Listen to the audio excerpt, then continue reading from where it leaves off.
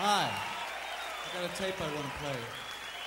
Just what do you think you're doing, Dave? Your move, creep. Take me to the volcano! So why don't you make like a tree and get out of here? Come with me if you want to live. This town needs an enema. Dr. Kid, I need a backiotomy. Yes, that's a human ear, all right. I got a bad feeling about this.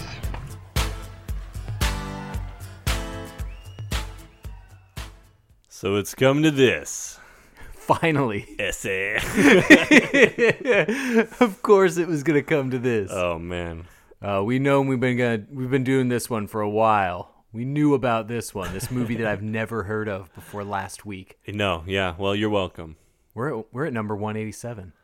We are 187. I'm Charlie. I'm Eric. This is a movie podcast, and yeah, we got a classic Samuel L. Jackson film here for you. So, I saw our episode 187 was coming up. I didn't know which one for sure we were on. I knew 200 was creeping up, and that's why I checked in. I saw, we're one away from 187. We got to do a movie with a lot of killing.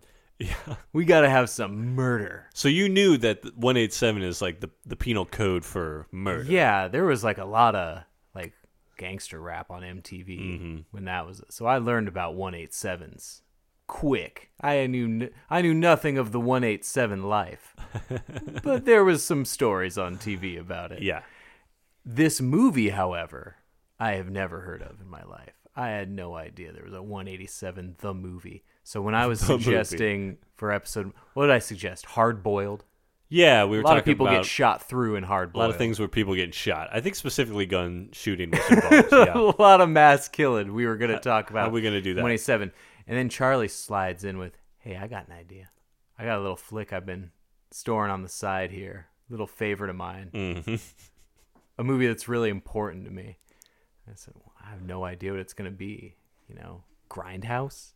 It's a movie with a lot of killing that Charlie's into. 187. This is a movie, this is your life. I don't know. I've never heard of this movie. I thought you were joking. He's like, we could do the movie 187. There's literally a movie called 187. And yeah, it came out in 97, and it has haunted me for 25 years. Oh, no. You saw this like when you were 14? I never saw this movie. Until I suggested it. You have avoided it for 25 Its mere existence has haunted my brain. It's been stuck in my head for 25 years. What's your history with 187? Well, Charlie? If you don't know, it's a teacher in a bad classroom movie. We were getting those for like a hard decade. The 90s was full of Dangerous Minds, bad high schools with gangs and violence, and the teacher has to come in and save the day, rescue, reform, reach someone, get these kids straightened reach the kids, out. Give them a chance. And right? I was a kid, as you know, very sheltered growing up. I went to a Catholic school up until 8th grade, but I knew I was going into a public high school. We couldn't afford the Catholic high school. Bigger pond next year. So for the years between like 1992 and 1997, when I finally went to high school, I was terrified. I was terrified because every year a movie would come out that depicts just outright chaos and violence at any given moment in a high school, like it's some sort of prison ward. Oh, brother. My parents, so they didn't want me sitting around when I was a teen playing video games all summer. So they always sent me to summer school. You can take extra classes. I wasn't failing my classes. They're just like, you're taking bonus classes. Yeah. Taking more math. Get busy. That's what you're doing for 2 months. You're taking the bus there.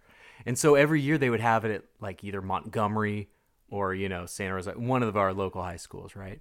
But it's this mix of nerd kids like me getting sent by their parents as daycare with like the bad kids. Yeah. The kids that are forced to be there. It's so you're just thrown in with 1,500 other people for 3 weeks, and there's fights. Oh, It's yeah. like, oh my gosh, This this is my worst not my nightmare. world. I went to I went to a Christian school, and then they're like, you're going to Piner now. in 5th grade. We went to like a week-long camp out in Occidental. Okay. And it was our class, St. Rose little Catholic boys class. Wearing and your then- little white polos. And then literally like a class from like inner city Oakland. Suddenly the kids from Antioch are here, and it's like, these kids are going to kill us. And that was interesting. We've lived in such a bubble. But I was a scared little white boy, not knowing what was in. And obviously, I'm not going to Compton. I'm not going to some big city school. But I was still like terrified. When did you hit your growth spurt? You're tall. How tall like were you 2 in ninth years grade? into high school. Okay. Yeah, like junior year. is Junior when I year, actually you were grew at up. least kind of like gawky. Oh, I was 115 pounds my freshman year of high school. I was a tiny little man. And and then all these movies like The Principal with James Belushi, where The a kid Substitute? literally tries to rape a teacher. Jeez. You had there was some movie with Morgan Freeman, Lean on Me, maybe. Okay. Where it's like he goes, and it's like the opening montage is just 10 minutes of students like beating the shit out of teachers. And like Just a highlight assaulting reel. each other for like a montage. And I'm sitting in my little room just being like, oh no. Yeah. There were multiple substitute movies. Yeah, substitute movies, and Dangerous Minds was the big one where it's wa- like, wow, Michelle Pfeiffer's gonna get involved now. Right? Yeah, we watched Stand and Deliver, in junior high. Oh, maybe that's what it was with Morgan Freeman. It was something like that. Edward Oh, James no. Olmos. Yeah. With the fake comb over. Another and- one. Yeah, we watched that on one of those days where they're like, well, we're not sure what to teach, but we'll wheel in the TV VCR combo. Yeah, but every other movie was like High School from Hell. Yeah. And I also watched Boys in the Hood way too young, and so It's a war zone. I was man. just scared. I hadn't even seen The Wire or anything Yeah. like that. Showed real inner city schools, but the depictions alone. So not a fan. this then is like comes out the summer before I go into high school. And I'm seeing the ads everywhere. It's on the back of like comic books that I'm buying. Really? I'm like 18, and it's like very much like 187 is the code for murder. Samuel L. Jackson and 1,000 of the most dangerous looking teenagers you've ever seen in your life. All hanging out in a concrete lot. So I could never watch it. You were scared of the 187. Huh? But it's been burned in the back of my brain like a little earworm or something for 25 years. I'm just like, this movie exists. I cannot What are you gonna do believe about it? I have no memory of this movie. I did not know of this existence. I knew nothing about it. When you said we could do the movie 187, I thought you were being dumb. I mean, I kinda like was. my idea for it's all just as dumb. But this movie played theaters. This movie was a well-budgeted movie. This, right? yeah. It was reviewed by Ebert. Came out in the summer of '97, and Sam Jackson was just on a roll. He was in the prime of his powers. This 97. I can't believe I didn't hear this because Jackie Brown or Del Roby is a role of a lifetime for anybody else. Him, it's one of his you could argue 5 others are better, right? He's had such a long, amazing career, one of those 200 IMDb movie credit guys, right? Whew. But he also had Eve's Bayou this year, 97. Yep. And the one before this in 96, we've already talked about, Long Kiss Goodnight. We are really hitting a sweet, specific Sam Jackson spot. I love it. The crazy thing is, he works constantly. Mm-hmm. It's always a sweet spot. It's a long window.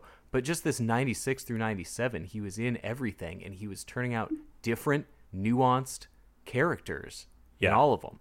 Yeah, he is so good in this movie. Somehow this movie existed right around the exact same time as Eve's Bayou and Jackie Brown. He was doing so many different great performances that ones are being discovered by me 25 years later. And I think after you would they've agree. haunted your dreams. This is not like any Sam Jackson performance ever that you've seen. This is a quiet, scared at times. He's a teacher, inner city New York teacher, who gets stabbed like 10 times at the beginning of this movie. And then it cuts to 15 months later, and he's substituting out in the dangerous He's moved Los coasts. Angeles inner cities. This movie jumps us in with one scary school in Brooklyn, Bed-Stuy. We were hearing a lot of that on MTV too around then. Yeah. Kids watching, Biggie Smalls videos, New Bed-Stuy, New Jersey, and all this. And now it's like, here's a location. right? Here it is. And you know it's New York because the movie's the bluest movie you've ever seen. That means New York. We're blue and it's New York. Then we're going to L.A. and then it's super brown. This is the prime 1990s, like, put a filter on This it. feels like it beat all that. Like Traffic. Yeah. I think of Traffic and all those for a couple years later. 97 feels early to be doing we're hitting the blues and browns, man. When Richard Reel is in his one scene as the principal of the Brooklyn school, he is like bright blue. It just looks like he's been ingesting silver. Everything, like that guy. Everything in that opening scene is just blue on blue. I thought it was the shitty YouTube upload I was watching that, like, man, this color is way off. And then when it hit the deep browns of desert community Los Angeles, I'm going, nope. We're easing into that late 90s, early 2000s coloring. That's just what it is. The muddy browns of Gladiator. Just around the corner. Well, this also had that very on-brand, like, mid to late 90s, like, typewriter font for the credits. I love that typewriter font, man. It looked like Levi's ad font. Yeah. The first 20 minutes of this looked like one of the same era Levi's ads, where you see him now. I see him on old VHS or DVDs, and it's like, "You want your pants loose? We got them loose." And it's just a bunch of kids jumping in slow mo with you that want them font. blue? Yeah, and the commercials were the exact blue hue of the first 10 of. And then it would even stamp out like Levi's in the dirty typewriter font. All the credits for that. This is a Kevin Reynolds movie. Kevin Reynolds is the Costner man. This guy is a big Costner guy. This is a weird, movie for a guy that did like Waterworld, right? This guy has been attached to Costner for years. He did Waterworld, Robin Hood, Prince of Thieves. Yeah, Robin Hood, Prince of Tides. Yep. Yeah. He did The Buffalo Stampede. He filmed that in Dances with Wolves. And that Hatfields and McCoys, the modern Costner. Oh, yeah. I bet he's done a dozen Yellowstones. I'm just saying, yeah. This guy and Costner are one and the same. These are mano and mano. And then he's like, you know what? I'm also going to make my inner city gang violence in schools movie. Yeah. Right in the middle of those. Written by an actual teacher. I love that little tidbit. I love how annoyingly and smarmily it says that at the end. This was written by a teacher. All right, what am I supposed to take So from if you that? think it's like bullshit or whatever, like, no, man. No, this was a teacher that wrote this. Yeah, I don't know why it's throwing that in my face. Oh, this movie throws a lot of kind of unexpected things in my face. This was a good movie. But this was not the movie that I, even an hour in, thought we were getting. No, finally, 25 years later, I watched it. I was like, oh, this isn't the scary high school movie I thought it was. It is. This is a different kind of scary high school movie. It peels into something darker. Yeah. It starts becoming an inner city deer hunter allegory explicitly. Yes. The last 30 minutes are become an homage to the deer hunter. It is not a guy who's like, it's not like a pockmarked Edward James Olmos like slamming his fist on the desk and like sitting down Lou Diamond Phillips with his high-waisted khaki pants. It tricks you into thinking this is going to be that. You get lulled into thinking this is a teacher who's just trying to teach the kids. I was just, you took the words out of my mouth. The movie lulls you into what you think it's going to be and then turns on you. We have seen so many of these teachers really fighting for these kids' future, right? Mm-hmm. These kids who were born with nothing, who can still get out of it, even though they've been told they can't. Well, this guy's telling them they can. And an hour in, you're just like, yeah, man, this guy got stabbed 10 times by Method Man. Yeah.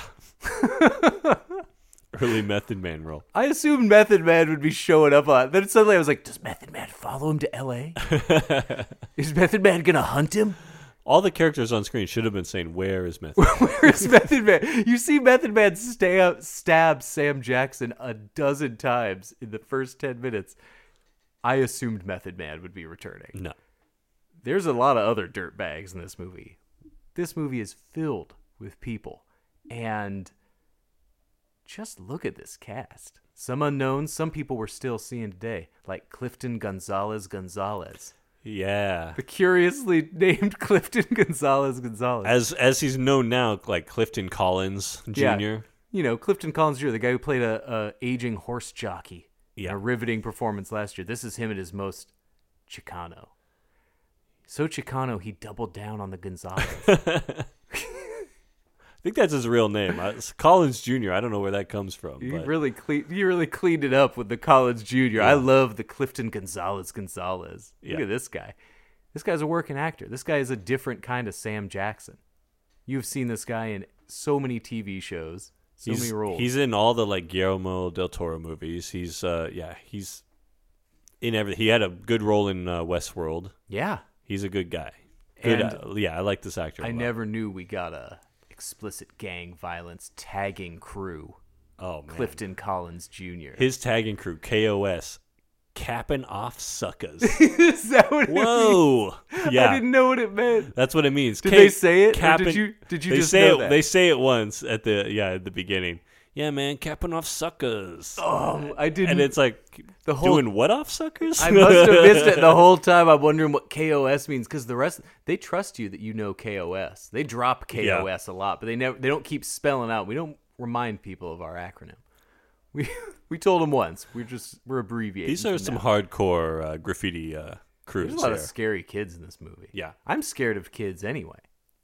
These kids are scary. These are adults though. This is those like where you're in high school and the dudes are like adults. Yeah. They're men with like mustaches and beards and guns and jacked. and they Look, cap off beefy suckers. kids in this movie, man. Yeah. Yeah, these are tough kids. This is filmed like a prison movie. He's getting shanked in the yard. Mm-hmm. He's walking down. He's having nightmares. Tries to reinvent his life. We get the drunken, kind of disheveled John Hurd character. Oh man, John Hurd. That's what you said. Once you brought up 187, it's like you kind of convinced yourself of it. You looked it up and me and said, it's got John Hurd. I did. Yeah, I did go. I go like, what is this movie? Now that I've recommended it, it's like John Hurd's like second build, so yeah, you know you're good. So I think we're on good hands here. This ain't gonna be Home Alone John Hurd. I think we're getting our favorite kind of John Hurd. This yeah. is a large cast with some unknowns, but a lot of the students are unknowns who went on. A lot of them have had huge careers. Oh, you showed up playing a Mexican bike gang guy for 3 episodes of Sons of Anarchy? Of course you did. Mm-hmm. Good for you working actors. But then when you have John Hurd showing up as kind of an evolving, awful person, we get to see at first he's just one of these guys, hey man, the system's against you. You do what you can to survive. And he's like, later on in the movie, it's just like, here's another race that I hate. Let me show you my guns and point one at you. Oh, John Hurd is the cynical teacher who's just like, oh man, you're the guy that got stabbed. I love how he loves that Sam Jackson's like the teacher who got stabbed. Sam Jackson has like a Patrick Swayze in Roadhouse got a level rep. aura among teachers, Yeah. right? The His myth of the reputation teacher precedes that him. took 9 shots, right? And he's still teaching. He's Yeah. still doing it. I thought he was dead. Yeah, you got a Purple Heart? I'm giving advice to the guy with the Purple Heart. I love John Hurd's look. That's a guy who'll show up on a set looking like himself. He gets cast because he looks like John Hurd. He's always got that belly. I remember there's a great scene, and he was in a Grisham, like the Pelican Brief or the Firm or something. I remember the scene of him on a stakeout just sitting in his motel room with his shirt off. He's got the belly you'd expect through those Tommy Bahama shirts. He walks past the hotel mirror, and he kind of grabs his stomach and shakes it a bit. Just like, God, this guy's great. John Hurd's second build, put it over the top, sure. Yeah. But this was more than I was expecting. This movie has a lot of messages, and sometimes those messages seem kind of conflicted and kind of unspoken or undelivered on, but I like that this movie's trying something. It has something to say. Even if that something is kind of dark and messy and unfinished. I like this movie. I like this twist on the learned teacher where he's this weird mythical figure. And then midway through it kind of twists to actually he just might be crazy.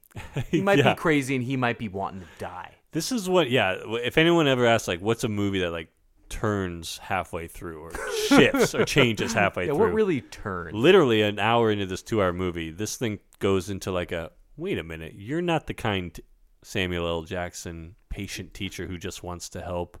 Yeah. Even after enduring this dude this goes level assault. This dude hunts. No, now he's turned into the evil Bronson. Yeah.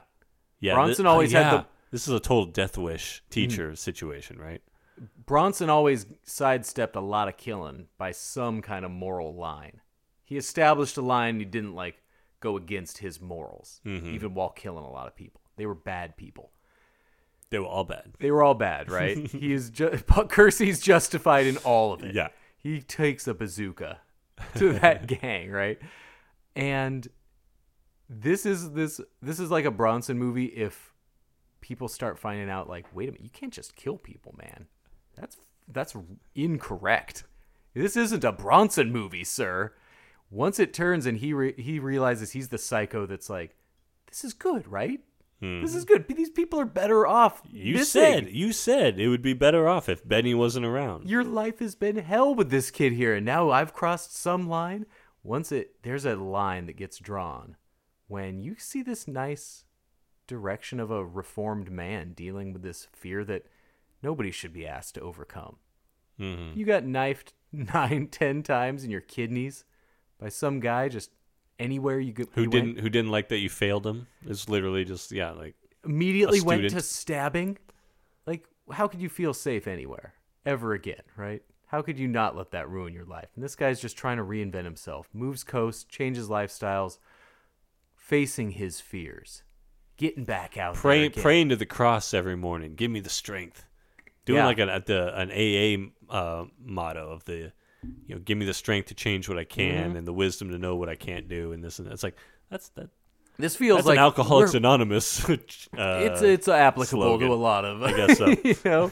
But yeah, this is looking really inspirational, and I know Jackson's gonna knock it out. I know it. And he meets another teacher whose life, quite frankly, at this awful, awful school has been hell. I've been to summer school classes that were in trailers, just like the portable units. I went to Pioneer when they were redoing most of the school for a decade. So every other class was just in a trailer unit, and it's hot as hell during the summer. It's awful. But at least I never felt in full danger of being knifed mid-class. Out on the quad, sure, get your back against a planter. Don't go into a couple of the bathrooms that you've been warned about. But this, in the classrooms, man, I don't know how teachers do it. The second one kid starts getting the confidence to mouth off to a teacher, you can lose the room quick. Big time. I don't know if I have what it takes to keep a room like that. And Sam Jackson is the man who's trying his best to keep a room. He's trying his best to. He's trying to teach him science. He's trying to teach him about the lymphic, nervous system, while they're like in the back graffiti tagging the desks. Yeah. And like just smoking weed openly in the classroom. Weed class.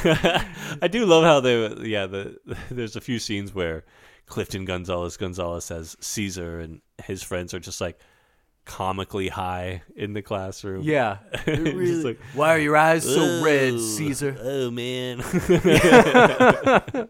Yeah. And you really get the sense, just like that final season of The Wire, where David Simon's like, all right, they're giving me another season years later. I'm going to write this about some people in the newspaper industry that wronged me. Like, here's everything wrong with the newspapers these days. At the end, when it's like, this was written by a teacher, it's like, yeah, we know. David Simon, this was written by a guy who worked in the papers. Yes. Obviously, we get this. This has this cynicism. Mm-hmm. Apparently, the teacher writer Scott Yageman or whatnot said this is like real stuff that this is happened. Like he's doing a student threatening him and stuff. Like that he really went through that. I mean, so you got to be carny about that. Like, I'm really glad, regardless, that he's pushing this was real. Mm-hmm. This is what teachers did. I don't know where this is supposed to be in LA. Could be the bad part of North Hollywood. You mentioned somewhere in the valley, Compton, Crenshaw. I know, yeah, but it's definitely the valley. You can tell by all the hills that it was filmed in the valley. East LA or something. It's it's all Chicano gang members. Brown as hell out there. Not the people, the filming, the filters on this. It's traffic. The wife beaters and the big baggy khakis and Caesar with his glasses that hang down. Good glasses work by Caesar in this. Masterful. Yeah. How long do you think he has to work on that as an actor? Like to get them to hang just the right way, or just like the smoothness with which he puts them behind his You have to be familiar, head. because if you have to be Fieri used to style. them being there so much that you forget them. So this is a thing he was working on. You know that the character like this, he's actually just methoding this Oh to yeah, hell. I loved Rita. The pint-sized Rita, the good student. The good That's why girl. they keep luring you into thinking this is a real Dangerous Minds. These kids can. This is a hoop dreams. yeah. Sam Jackson's way trying to out. help the one smart girl in the class who's also just like the school Well, dumpster. They do such a good job in the first hour of showing these kids and the traps that they're into that aren't their fault. And making us talk about the choices that we can make and the choices that we can make to keep ourselves down and to build ourselves back from something traumatic, right? And a lot of these kids, they do a really good job of actually making some of them seem real, like people that are being held down through no fault of their own. And even if they have the ability to pull themselves out of it, they're born at such a disadvantage, right? And he wants to be the one to pull at least some of them out. And there's this sweet moment. Yeah, Rita is obvious. She's a girl who's not used to a lot of positive attention. Yeah. And also being smart is a negative in this community, right? With bad students, the bad kids. They just want to get on with their, with criming. Caesar is fully illiterate. Yes. As a high school student. Yeah, they always have to establish that he's embarrassed and Yeah. lashing out because he can't read. And it feels very Dangerous Minds. There's this tender scene that could have been handled so bad and so calloused that I thought was so sweet when, he sees something in Rita and he wants to teach her. He sees an intelligence there. And he wants this moment. He needs this moment, right? He needs to prove to himself that this is... He can make a good difference. Yes, right? Like that a he's doing this positive for impact. a reason. Yeah. And let me tell you, the shock when he came back into his apartment living room and she was just naked on the couch that was just a slap to the face. That was stunning, right? Yeah. And the humanness of it when he is not this bad man. She is not like the other men that she's known in his life, and he handles it as sweetly and warmly as you possibly could without trying to embarrass somebody who... It's like a misread of a kind of attention. And she's not used to this kind of sincerity. And it could have been so gross. And the movie is not afraid to get mean and treat its characters mean and sad. So this humanness that established so much made the turn midway so much more personal and shocking. Yeah. This He also- reveal that he isn't a bad guy. Yeah. And then when it makes you see, like, no, he is kind of twisted. He isn't all there. It's not happening. But it's very human until then. His relationship with Ellen, the woman teacher at his I was going to school say, who's- yeah, they set up this whole friendship, almost quasi-romance with him and the other teacher, Ellen. And he takes care of her dog, and they have a nice night drinking wine and dancing. And Yeah. But he's got this trauma, this pain that is holding him back from embracing other people. And it's this very sweet, like he's a guy just trying to do his best. And then... He's being open. He's cool, though. Yeah. He's a hurt man, but he's charming. You can see why he's a good teacher. You can tell this, and he's good with other people. He's not, he's not a weirdo. He's just a guy who had a really bad thing happen to him. But he still wants to help. He wants to be a positive. He wants to help Ellen, and she's having a problem with the student Benny who's threatened her. And Another of the tagging crew Yeah. who murders a boy. pretty cold-blooded murder right there from Benny. This movie has cold moments. This movie gets dark. When Benny just kills a kid who's trying to join in the crew, wants to be in the KOS. What does that stand for? Capping off suckers. Capping off suckers. This kid They capped off this sucker real good. This kid took a lot of shots to the chest It's without the- even a look. The nonchalance of it, was pretty brutal. But yeah, The impressive camera work in some of these scenes. There's a shot after Benny just lifelessly murders a boy, right? It does this huge pullback shot where you see an LA freeway, see the 405, see the 215 overhead, and this long gutter system. That's why it's got to be North Hollywood. They always show all those gutters. yeah, that LA river that's just like a trickle in the middle of a concrete basin. As you can see, Benny just walking home. Just this long walk and this full pan back. There were so many cool tricks with the camera. Some of them didn't quite work. Like when the camera was violently spinning 360 degrees around the casual dinner conversation of... It was going too fast. Ellen and Sam Jackson. Yeah, that was going way too fast. And then they had a scene where he sets up a video camera in the classroom, and then suddenly the video camera is like close up on him and Clifton as Caesar, Sam Jackson and Clifton going at it. I love when it's he... like, wait, he's not holding the camera. It's in the corner of the room. Why are we getting these close-ups? He puts a camcorder mount in his camera to catch somebody on tape, catch Gonzalez. And I love when it goes to the camera footage. Suddenly it's like one of those Spike Lee Nike ads. It's in black and white. It's filmed like in Spike Lee opening NYPD Blue era. Aggressive camera work, right? We're filming with handy cams now. It's like a skate video all of a sudden.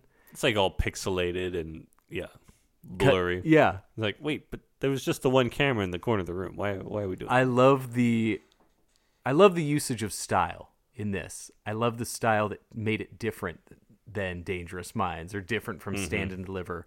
It showed because it's not those movies. It's different from those movies. And it plants all these different things about it. And it still catches you off guard. It still lulls you in. A major thing for me that made this stand out is the soundtrack. I love how this movie sounded. So it takes these risks with some of these scenes, how they're shot, right? Yeah. I love the handycam footage. It made it seem like filming a crime. Made it feel like a rap video. But it did not have a hip-hop score like you'd expect. Like Dangerous Minds. Like they were all selling the soundtrack to these movies, right? Yeah, there's no Coolio in this soundtrack. There was no singles because they were just using like trip-hop and Brian Eno. Like Miles Davis. Massive Attack in this. I was not expecting... DJ Shadow. It's pretty chill. To be doing my like chill hops. It's a good groove. And that's how it lures, like you said, lures you into this sense of good guy versus bad students. Because, about an hour in, you go like, hey, we haven't seen Benny in a while. Yeah, Benny just disappears.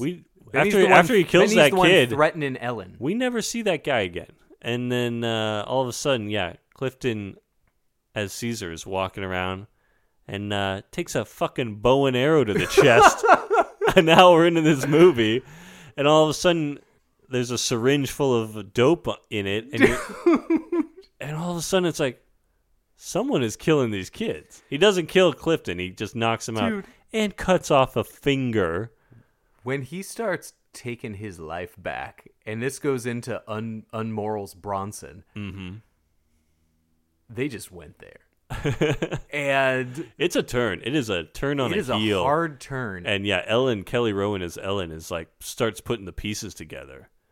And it's just like, I don't know you at all. I love that scene where she confronts him. It's just like, well, they actually were sharing moments. They were connecting in a real way. And he's, the guy who's thinking like, who's kind of justifying his way into doing these things, right? The movie doesn't show him killing Benny at all. No, you just kind of forget that Benny's a part of the picture. Yeah. Until you just kind of assume it's, sometimes these movies are underwritten.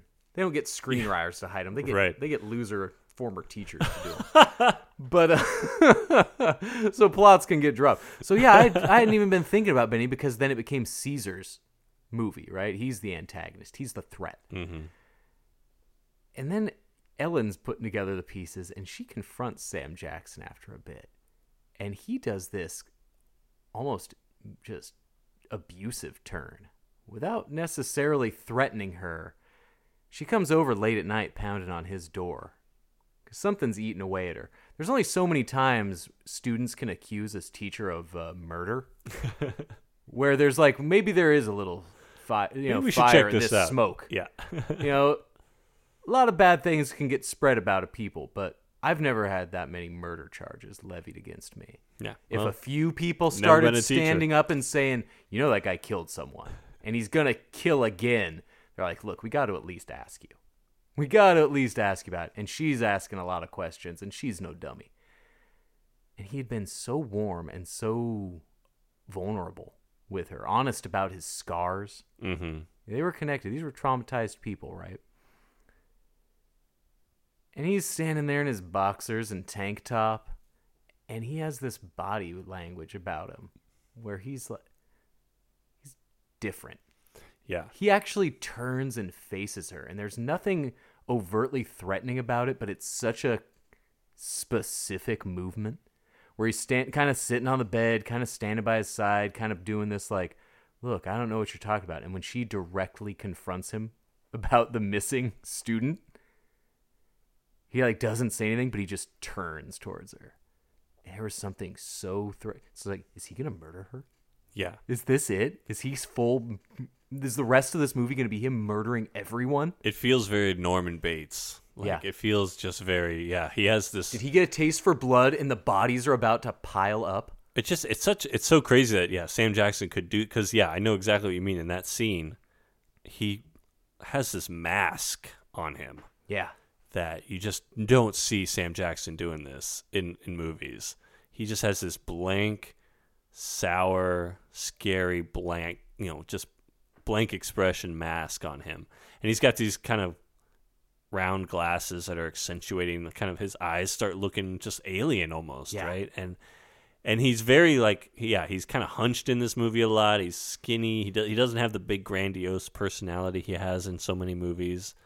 So to see this kind of just skeletal figure almost. It couldn't have been accident. You just mentioned that he's hunched, he's cowed. This is a guy who doesn't want any trouble after what happened. And it was when he turned to face her, he looked 6'8".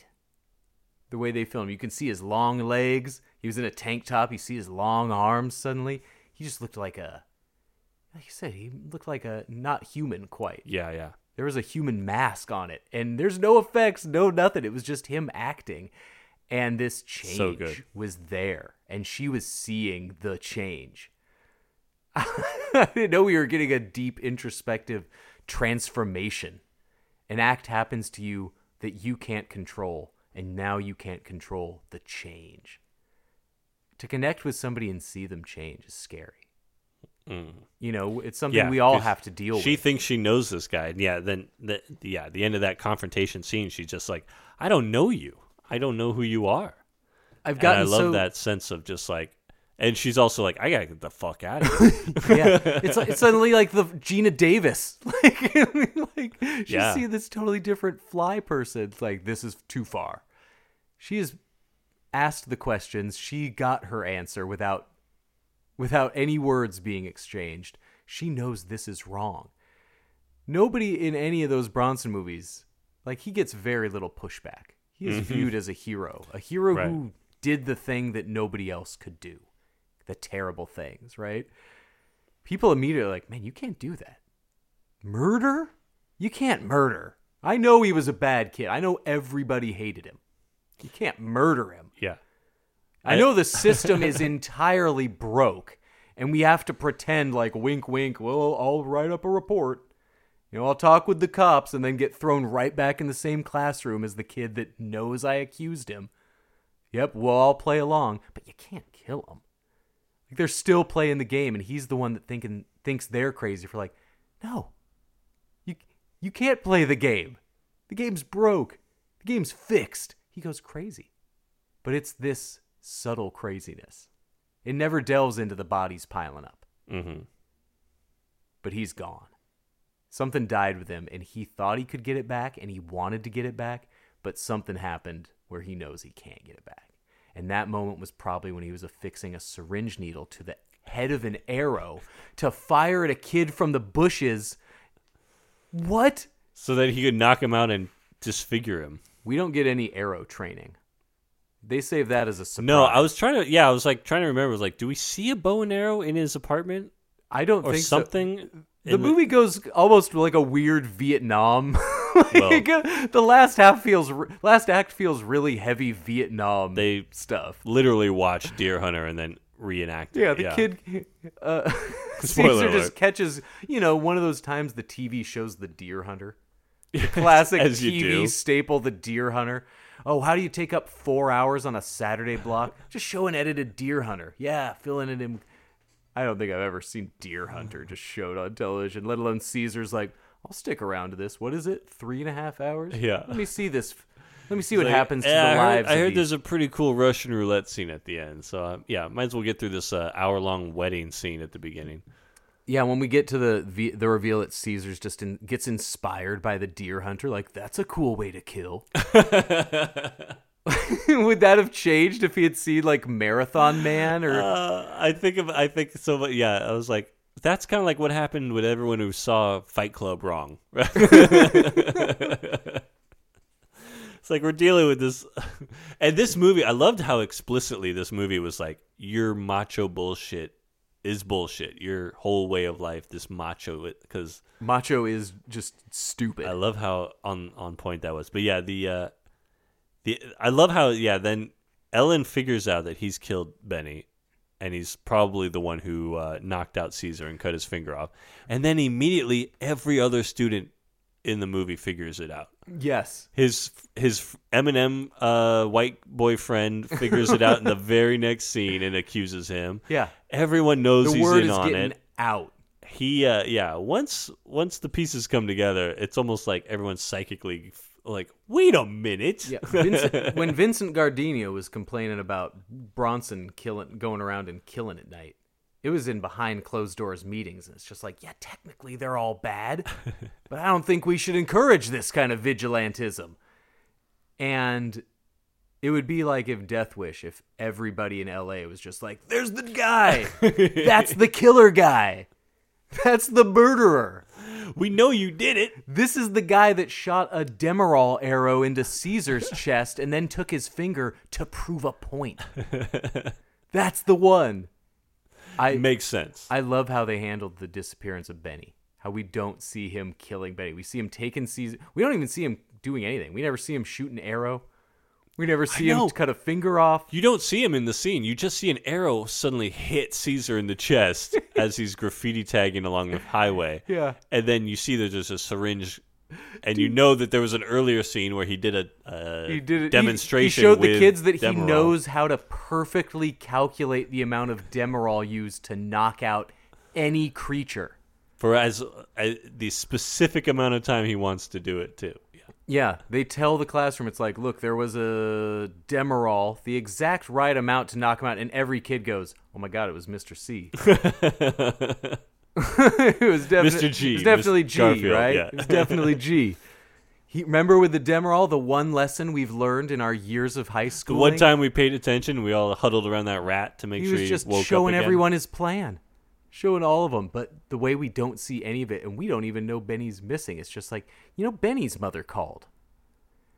I know, you just forget about Benny. You really, it's so, I don't and know. At first, again, I don't know I'm trying to think of another movie where that would happen, where you're introduced to the main bad guy, and then he disappears 25 minutes in, and you just don't figure out that he's been killed for like an hour. The way the movie uses his untalked about disappearance as a way to build this suspicion and turn the movie. Because as people are talking about Benny's disappearance in the movie, I was sitting here going like, that guy hasn't come back. That is like questioning whether I missed his death somehow. I was literally doing the same thing. Like, oh yeah, the guy with the rosary. Wait a minute, it's a neat. Mr. G's got a rosary now in his. It's in a his neat desk? way of weaving in these murders and not showing him. It's manipulating him and showing him being the good guy. Mm-hmm. Showing him that these characters, Bronson's a bad dude in these movies. I know he's killing a lot of people, but that are all bad people, but I don't feel comfortable with the idea of knowing there's secret vigilantes around me anywhere. That makes me feel weird. Makes me feel like I'm about to be used as a human shield at any moment. No thank you. Yeah, right. Not worth it. And so we're getting manipulated and shown just him being like the good guy who people can relate to. People can confide in. He's been through it before. He's been stabbed. He's done it. And when he is doesn't he tattoo a threat onto Caesar's finger? He gives him the finger back, but it says like, "Are you done? Are you done?" Yeah. Because Knock it off. That's been kind of a running thing with them, is him being like, "Are you done?" to the gangsters, and then being like, I guess I am. I have no comeback to that. I guess so. It works for a bit. And you can see, I think it's important that they do show that scene of him going to Caesar's home, seeing his abuses in real time, his fatherless existence that's clearly left this macho hole in his life. It's all I got. It's all I got. Yeah, it's trying to save him. It's almost, yeah. Oh, man, I believe it. I believe he wants to save his kids. I believe it was real. And I guess we all have this point where we can only take so much. If we're trying to do this good thing and we just keep getting hell for it, at a certain point you just have to give in, I guess. And he gives in like more than a lot of us have given in so far. I think if I'm a teacher who gets stabbed a bunch and then has to teach a bunch of gangsters and they want to hurt me, maybe I'll just work at Burger King instead. Maybe I'll just do something else. Probably won't cut a guy's finger off to make a point. There is a That's reason. me. There's a reason why Death Wish was spawned so many movies and caught on in such a major way. You know, the more Death Wish. We all screened, fantasize about killing as many bad guys as possible. Of course, everybody wants That's the to be the one American killed. way. Yeah, they want to kill the bad guys, and this is one of the only times I've seen it portrayed where the guy who finally is like, you know what, I'm gonna kill Benny. Everybody wants me to kill Benny. I'm doing everyone a favor. Nobody liked Benny. And it not for 1 second is treated as a noble thing. As a like, well, it's problematic, but it is better. Yeah. It is always treated as like all right, this guy's the real psycho. Well, John Hurt almost treats it like it's a good thing. Maybe my favorite scene in the movie is finally when him and John Hurt are together and John Hurt is just drunk as a skunk. Showing him his gun locker. And he knows. John Hurt makes and John it no Hurt's like, secret did he you knows. do it? Did you do it? And Sam Jackson has no reaction. And John Hurt's just like, son of a bitch, you did. Yeah. You did do it. And he's kind of like, yeah, man, you got to do what you got to do. And he's showing him, oh, man, the scene of John Hurt just showing him the guns that he owns and doing the like bang, bang. And that whole like this is an empty living man. out his fantasy of killing the kids and the bad guys and how obviously he's never going to do something like that. And the difference between his machismo, right, and Caesar's machismo and Sam Jackson's total lack of ego machismo, hiding the real threat underneath that. Man, the chameleon that was work cool. that Sam Jackson did, the work that his character went through, untouchable 97. Yeah. This specific, we are really hitting heavy the 96, 97 with good. I can't wait to do Eve's Bayou. Oh, I know. I'd love our Eve's Bayou episode. We're doing it. The written and directed by Cassie Lemons, right? Oh, I love We Lemons. talked about her on Candyman. I love Lemons. Give me all the Cassie Lemons. Silence of the Lambs. Bring me Lemons. Yeah. The character work of showing that he cares. This is real. That is real. If this was just a straight movie about him helping some kids, it probably would have been one of the best versions of that movie. He was good as that. The turns he went through, the deadness that he was able to show with just no words. Mm-hmm. This is a performance. Ordell Roby and Mr. Garfield in the same year. Wow. And John Hurt. John Hurt has big Vietnam vibes without ever saying he's a veteran. But in that scene where he gets too drunk and he knows Sam Jackson's secret, and he's kind of threatening, I was getting big Wings Hauser. Totally. He had that Wings Hauser dangerous drunkenness. Yeah. Man. I just love how John Hurt, it's like everyone knows him from Home Alone. It's Home Alone dad. And then every other role, he's just like teetering on the brink of sanity. It's so great. John Hurt in first season Sopranos.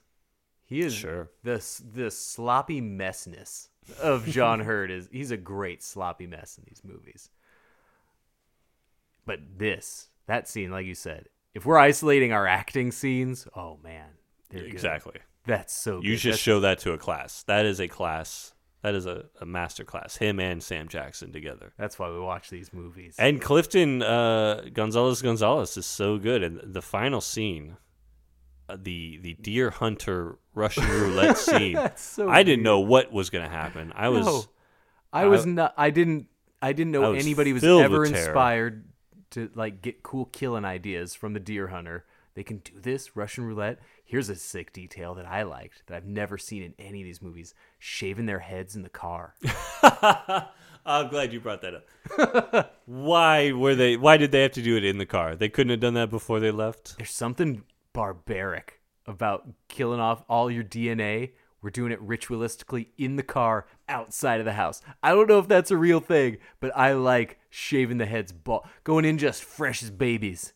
Yeah. In there for our killing. Yeah. Well, Clifton already had the shaved head, so he was good. But yeah, his friend Eminem and the other guy, the driver, had to shave it. I love how the driver guy kept feeling his head. That's a freshly shaved head. Those kids got their head shaved in that scene. When you buzz or shave your head, you gotta feel those little. They did nerves. a real time head shaving in that scene. They sure did. I loved it. I love that detail. But this movie, I don't know what to think about this ending with the Tagger gang.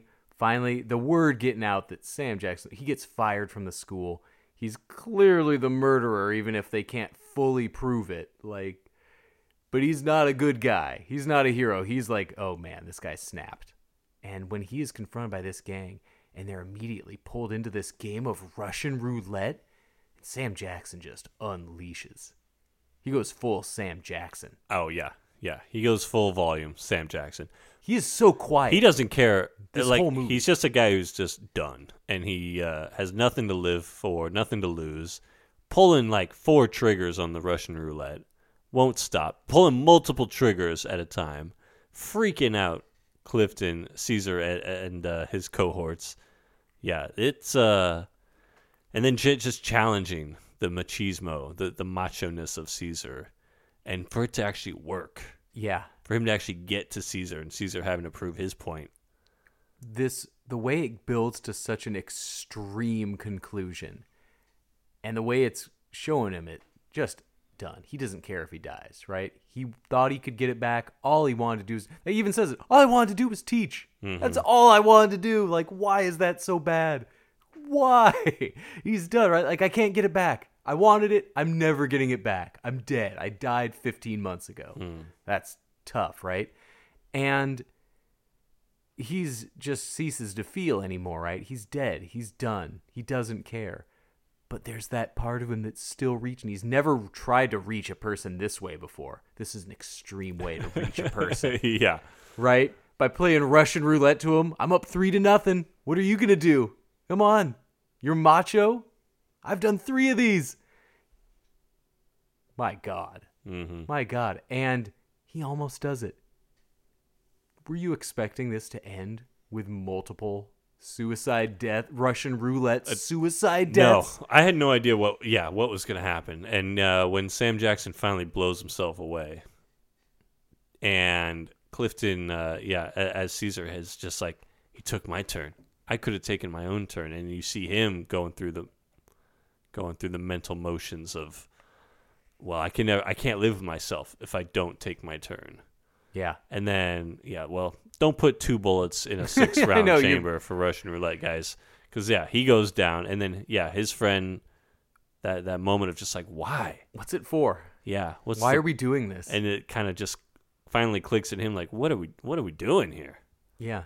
These moments of desperation can escalate. Yeah. And we can get beyond just the bigger picture.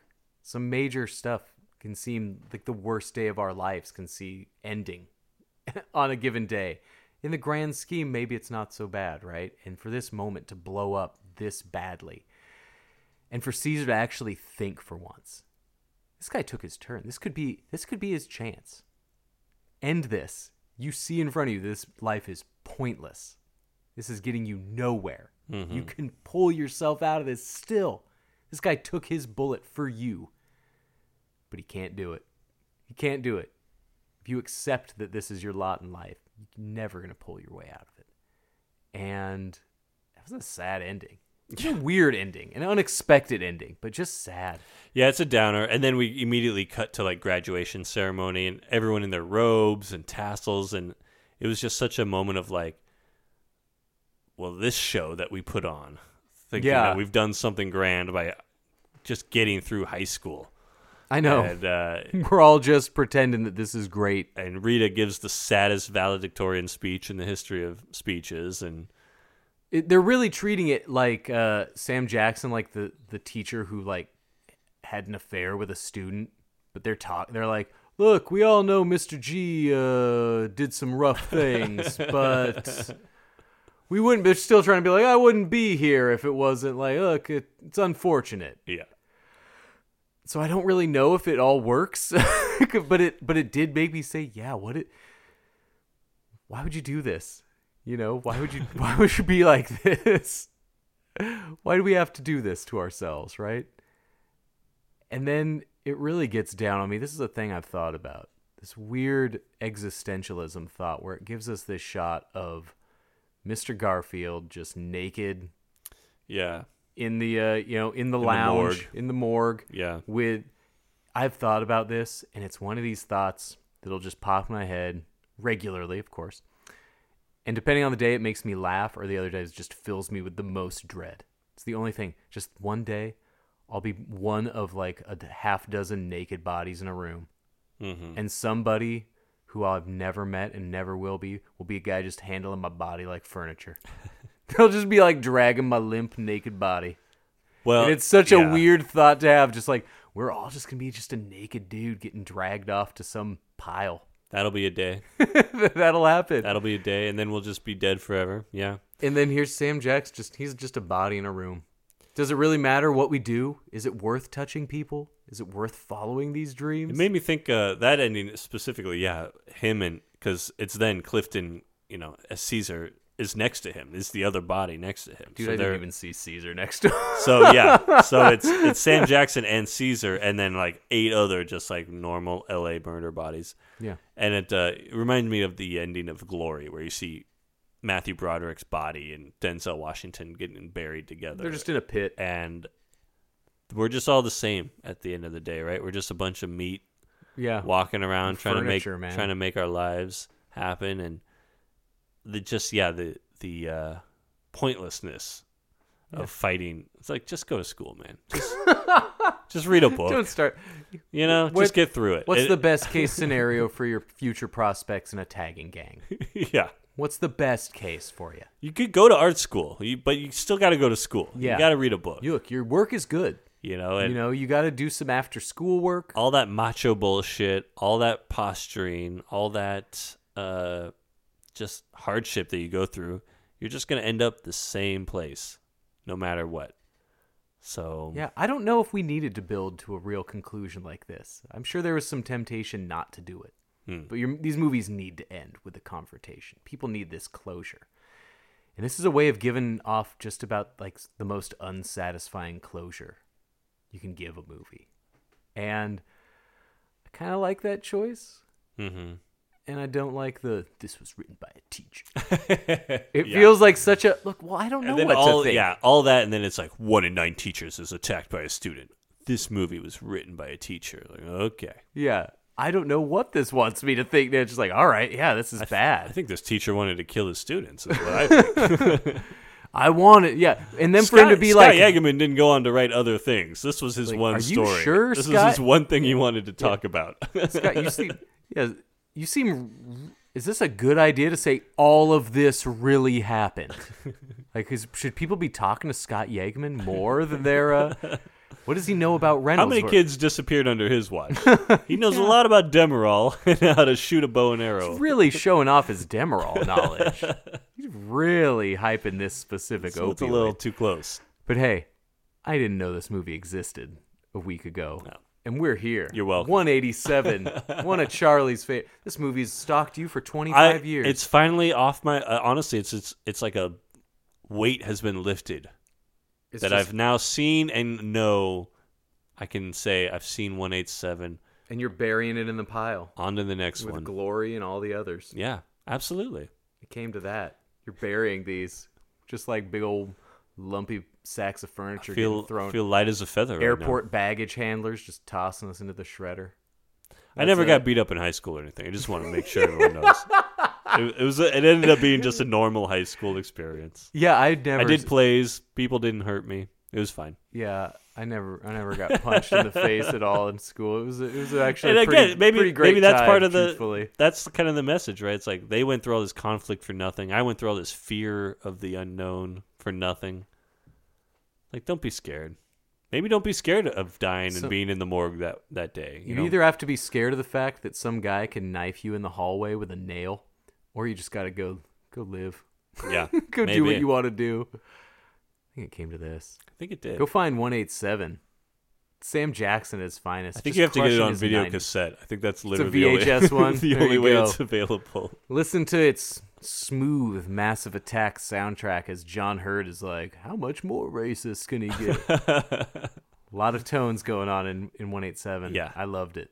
This is Good. I'm this glad is a you good did. one. Because usually I recommend something and it's not great. Every time the My movie's record like, is spotty. what should we do next week? And Charlie goes, I know one we can do. It's like, ugh. Here's a movie. I've never seen it before.